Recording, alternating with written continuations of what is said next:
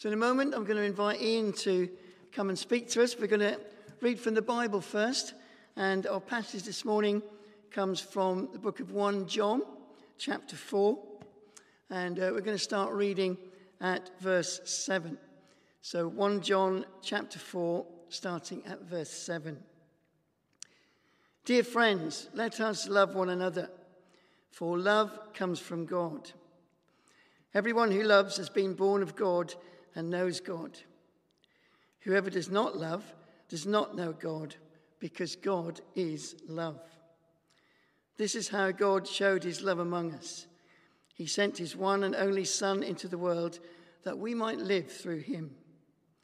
This is love, not that we loved God, but that he loved us and sent his Son as an atoning sacrifice for our sins.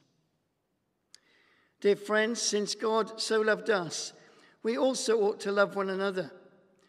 No one has ever seen God, but if we love one another, God lives in us, and his love is made complete in us. We know that we live in him and he in us, because he has given us of his Spirit. And we've seen and testify that the Father has sent his Son to be the Saviour of the world. If anyone acknowledges that Jesus is the Son of God, God lives in him, and he in God. And so we know and rely on the love of God, that the love of God has for us. God is love. Whoever lives in love lives in God, and God in him. And God will bless that reading to us. Just going to pray for Ian as he comes to speak to us. So, Father, we thank you for that passage. We thank you for that love that's spoken of there. We pray for Ian this morning. Thank you for the way you've spoken to him. And we ask, Lord, this morning that you would help us to understand more of that love for us through Ian's words. In Jesus' name, amen. Thank you, Ian. Welcome.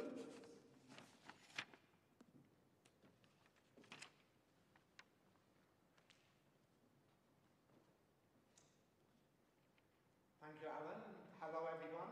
And thank you for the opportunity of sharing a bit about the truth of God as it's revealed in the Bible. Now, if you've been a Christian for even a little while, or have some knowledge of the Christian faith, and someone asked you to sum up very simply what Christians believe that God is like, what's his character, you may well use the words that Alan read towards the beginning of that reading. God is love. But supposing that same person who asked you to sum up what God is like, and you said God is love, supposing they then questioned you and said, how on earth can you believe that God is love? Think of how small and insignificant we are compared with the vastness of the universe. A tiny speck on a tiny planet. Think of the shortness of our lives, alive for such a short time, but gone so soon. Even while we are here, we encounter suffering, maybe directly, but if not, then it's certainly around us. In view of all of this, how can we believe that God is love? Well, that's a really big question. And to answer it, I suppose if I was answering it, I might begin to speak of the way that God revealed himself to a particular people, the Jewish people, and how again and again in their scriptures, what we call the Old Testament, it speaks of the unfailing, steadfast, abounding love of God. There's a refrain that's repeated several times within the Old Testament. Here it is in the writings of one of their prophets, the prophet Jonah. You are a gracious and compassionate God, slow to anger and abounding in love. The Old Testament speaks of God's love being as great as the heavens are high above the earth, of it being an everlasting love, from everlasting to everlasting, a love that is compassionate, a love that forgives our wrongs and failings. In the Old Testament hymn book, the Psalms, one of the writers speaking to God says this: "How precious, how priceless is your unfailing love." But what if this imaginary person who's quizzing you about the Christian faith says, well, they're just words. How do you know they are true? I wonder how we would answer then. Well, if you're a bit unsure how to answer that question, then listen to what John writes in verse 9 of the passage that was read. "This is how God showed his love among us. He sent his one and only Son into the world that we might live through him." The staggering, mind-blowing truth that we celebrate at Christmas is that God sent his Son, Jesus, into the world that was created by him, Jesus becoming a real human person, living among ordinary people, experiencing the sort of things that we experience, to bring us life. And that Jesus coming is the definitive expression of God's love to us. In the church year, this is the season of Advent, which is about preparing. It's about preparing to remember and celebrate the coming of Jesus into the world. It's about preparing to encounter Jesus in our own lives. And it's preparing too for when we will encounter Jesus face to face as our Lord in what we call the second coming. He's coming again.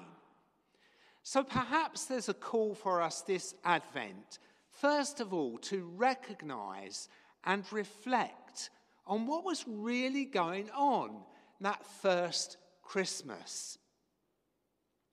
And in what way it shows the stupendous love that God has for us. Can we believe that God loves us? Even be bothered with us, small as we are? Well, in Jesus, God became a tiny, helpless baby who grew to be a man but lived a short life, shorter than most of us will experience. This is what C.S. Lewis, the great Christian apologist and writer of the Chronicles of Narnia, called the great miracle. That in the words of an old hymn, our God contracted to a span, incomprehensibly made man. Jesus came into this world, the world created by him, not as someone somehow immune from the trials and troubles of this world, but right smack bang in the middle of them. Not as part of a ruling elite, but in humble circumstances in an occupied country. He felt the pressure of coping with the needs of others. He was often even misunderstood, even his own family at one time questioning his sanity. He got tired, hungry, even depressed. In his hour of greatest need, he was let down by his close friends, even betrayed to his enemies by one of them. He was tempted to take wrong paths. That's a major theme of the letter to the Hebrews in the New Testament, which in one verse says of Jesus that he understands our weaknesses. He faced all the same testings we do, yet he did not sin. In his song, He Walked Where I Walk, the songwriter Graham Kendrick puts it like this: He knows my frailty, shared my humanity, tempted in every way, yet without sin, God with us, so close to us. God with us, Emmanuel. God is not remote. In love, he came in the person of Jesus into his own suffering creation. In Jesus, God himself shared our humanity. Jesus is Emmanuel, God with us.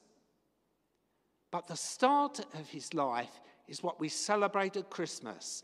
And because God is love, so, as the poem by Christina Rossetti says, love came down at Christmas. Love came down.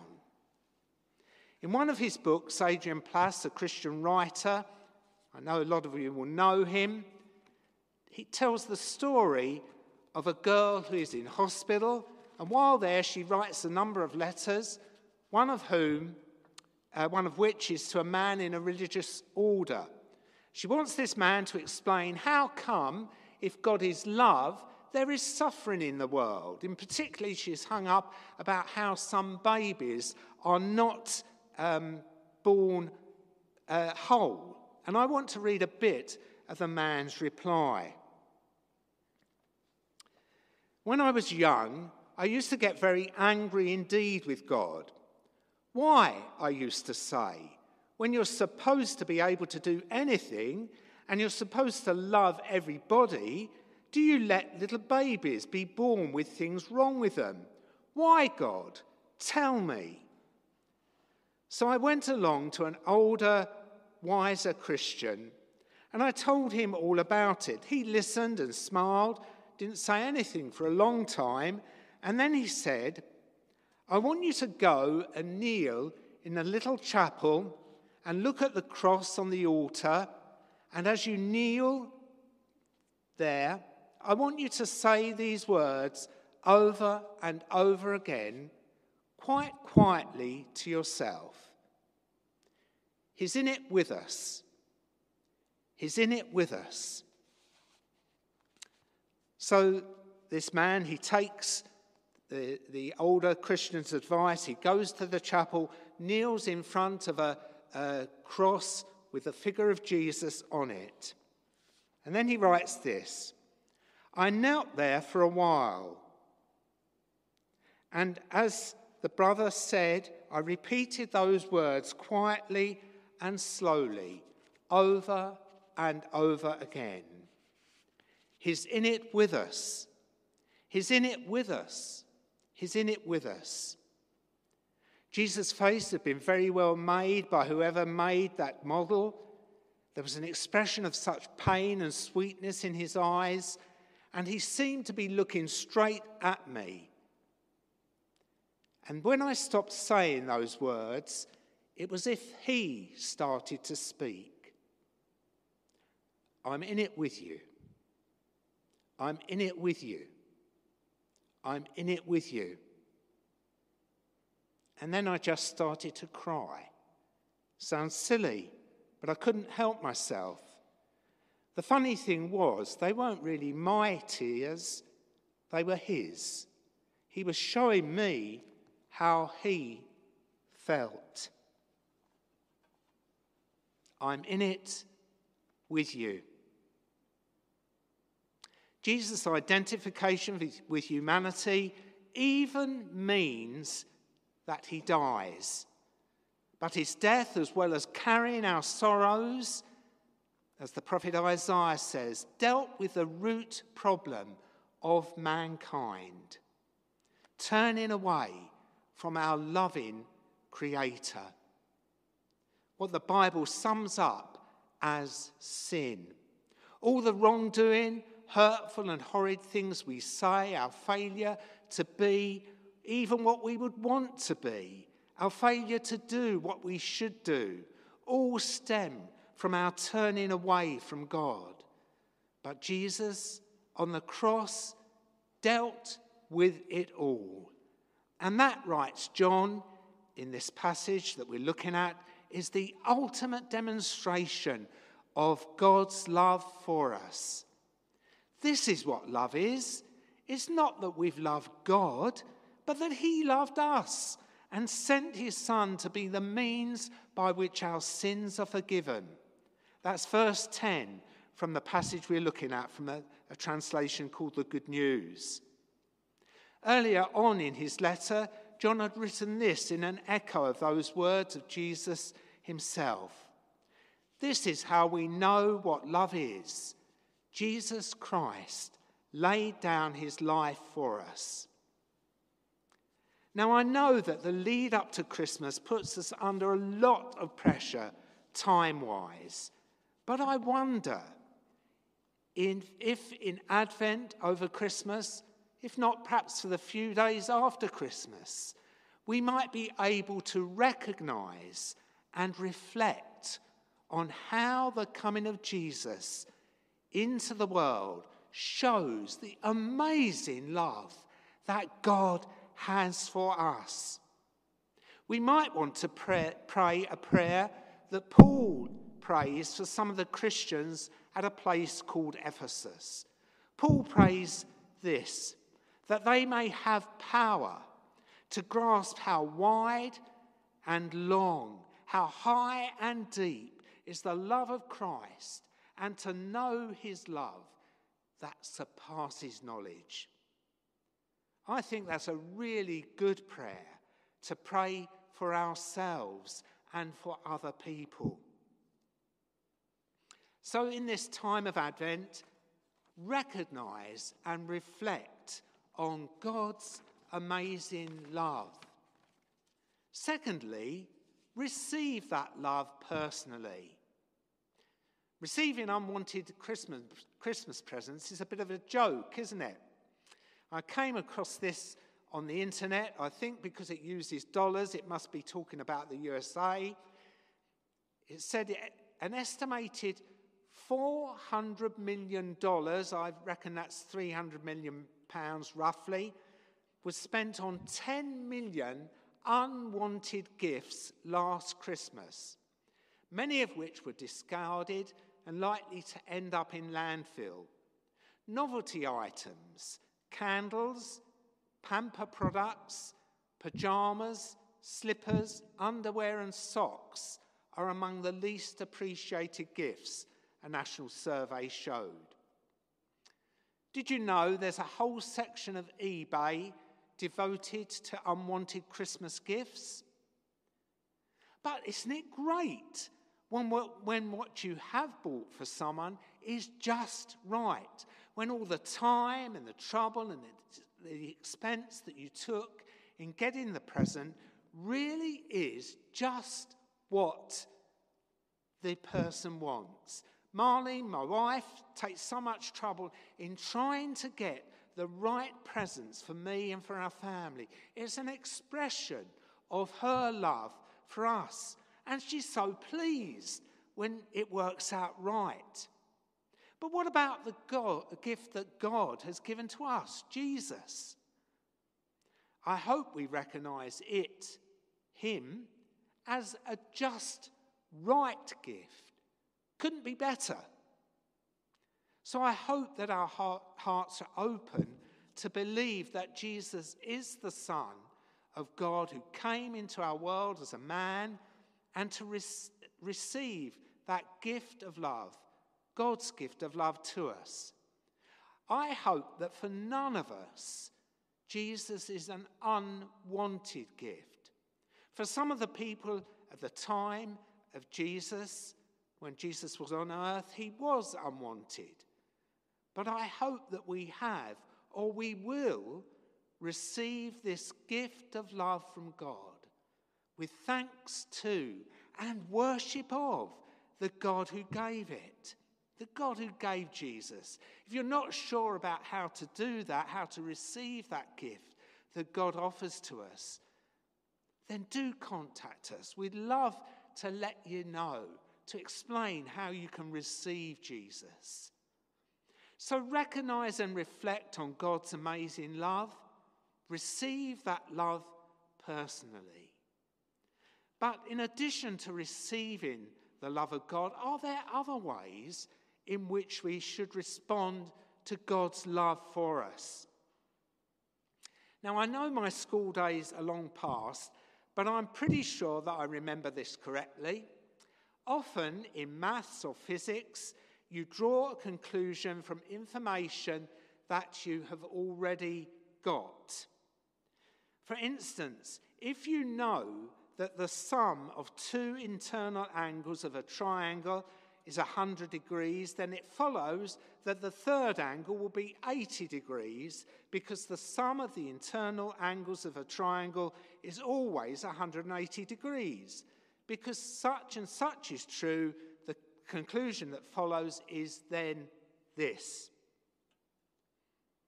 John, in his letter, is quite clear that this is how we know that God loves us, because he sent Jesus into the world to live among ordinary people, even suffering and dying for us.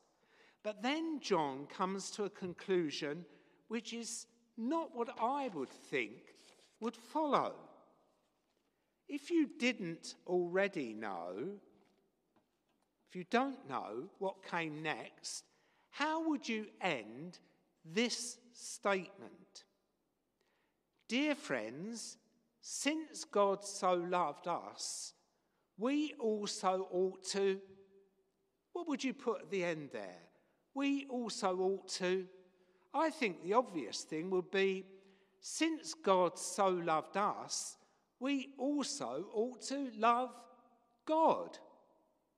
But that isn't what John writes. He writes instead, dear friends, since God so loved us, we also ought to love one another. And if we read the rest of John's letter, we can perhaps get an understanding of why this is his conclusion. It can be easy to claim to love God, who we can't see, but it's much harder to love the person who's right in front of us, whom we may disagree with, who's very dogmatic about something we feel less strongly about, who may be a bit annoying or is unsympathetic to our needs, who always seems to be in some sort of need themselves. But that's the deal, writes John. Since God loved us so much, we also ought to love one another. Now, there's so much that I could say about loving others, so I've picked up on just a couple of things. One from earlier on in John's letter, and one from the words of Jesus. First, from 1 John chapter 3, verse 17. This is the Message translation. If you see some brother or sister in need and have the means to do something about it, but turn a cold shoulder and do nothing, what happens to God's love? It disappears, and you made it disappear. That's pretty clear. God urges us to look not just to brothers and sisters in our own congregation, but also to look further afield. For instance, to the Christians in places like India, who because of COVID have lost their jobs, but because they are Christians don't receive help that others do. And then these words of Jesus, which come from Matthew's Gospel, chapter 7, verse 1. Do not judge, and you will not be judged. Sorry, let me start again.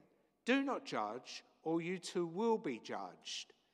For in the same way as you judge others, you will be judged. And with the measure you use, it will be measured to you. It's just so easy to be critical of other people, to forget that we ourselves are far from perfect, to expect other people to make allowances for us, but not to cut them any slack. We need to remember that we are reconciled to God only by his grace, his undeserved blessing. I spoke earlier about this command to love our brothers and sister Christians being a surprising response to God's love for us. But I think there's another surprise too, and that is John's call to love our brothers and sisters. Why does he limit this call to love to our fellow Christians and not spread the net further? I think we can find a clue if we compare a statement from John's Gospel with what John writes in verse 12 of the passage we're looking at. Here's the statement from John's Gospel, chapter 1, verse 18. No one has ever seen God, but the one and only Son, who is himself God and is in the closest relationship with the Father, has made him known. And verse 12 of 1 John chapter 4. No one has ever seen God, but if we love one another, God lives in us, and his love is brought to a full expression in us. Listen to a quote from someone called Tom Wright. We don't really know who God is until we look at Jesus. And people don't really know who God is until they see it revealed in the life of Christians, until, that is, his love is completed in us. But our love must surely overflow to others outside the Christian community, to love our neighbours, particularly those in need, like the man who was helped by the Good Samaritan. To love our neighbours, to love even our enemies, to find ways to bless them, to pray for them and their families and concerns and needs, to respect them. In what ways should we respond to God's love for us? By loving others, our fellow Christians, brothers and sisters in Christ, by loving our neighbours, even by loving our enemies.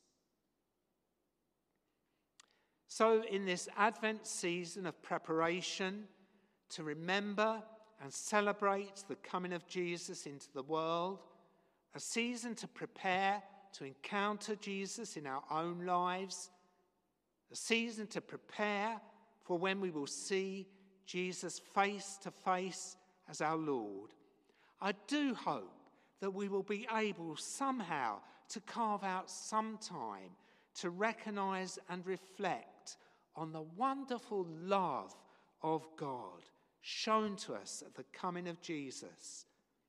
To pray that prayer for ourselves that I prayed. And also I hope that we will have hearts that are open to receive that love personally. And also that having some experience of the love of God, that it will overflow more and more in loving actions to our fellow Christians, to our neighbours, even to those with whom we naturally do not get along with. Amen.